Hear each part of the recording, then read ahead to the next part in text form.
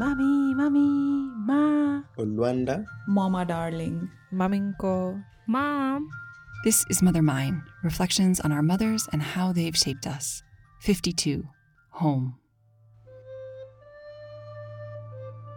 I'm what's called a bear dreamer, so I've had visions all my life of bears and, kind of a spiritual thing for sure. And I was looking for somebody that could make sense of that.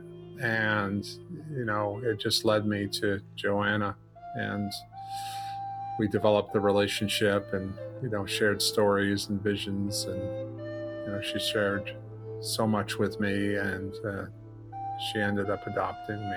I would have been about 35 at the time. So I'm an adopted son of hers in the Bear Clan of the Passamaquoddy. So she lived her life in a way that, I'm going to give all the time. It was the most uncanny thing because it would come back to her. Like she would literally give everything away. And then by evening, somebody would drop by with some moose meat or deer meat or, supplies for her, go out shopping.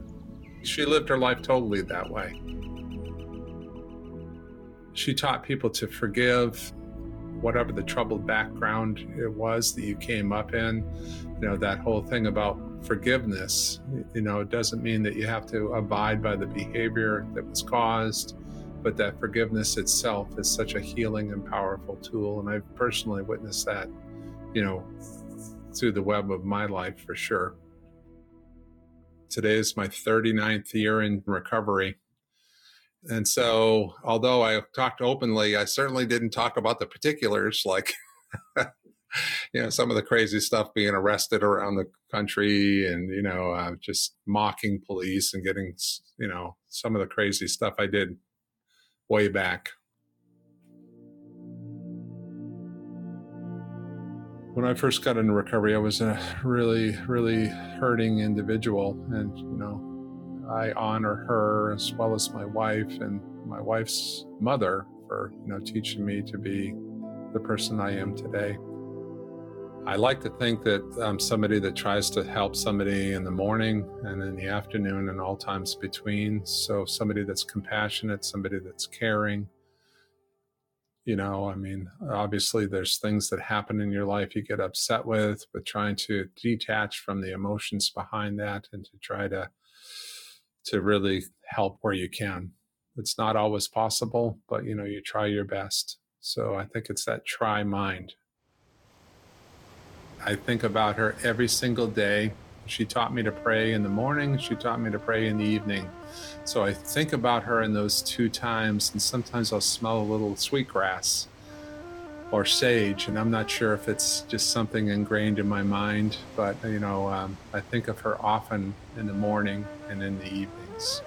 She permeates everything that I do and everything that I am. She's taught me how to be in this world, which I find so incredibly significant and so powerful.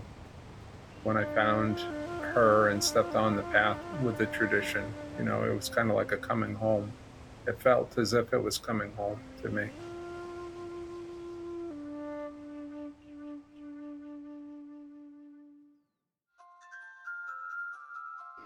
Thank you for listening to Mother Mine.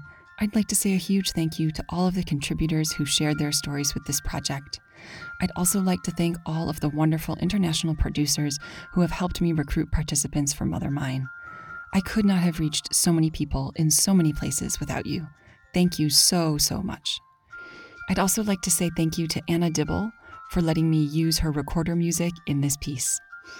And finally, I'd like to say a huge thank you to our wonderful and generous Kickstarter backers for their support of this project. This project would not have happened without you, and I am so grateful. Thank you so much. Mother Mine is created by me, Katie Semro, and produced in conjunction with our mothers ourselves. Buenas noches, mi amor. Duerme bajo el rosal con las manos en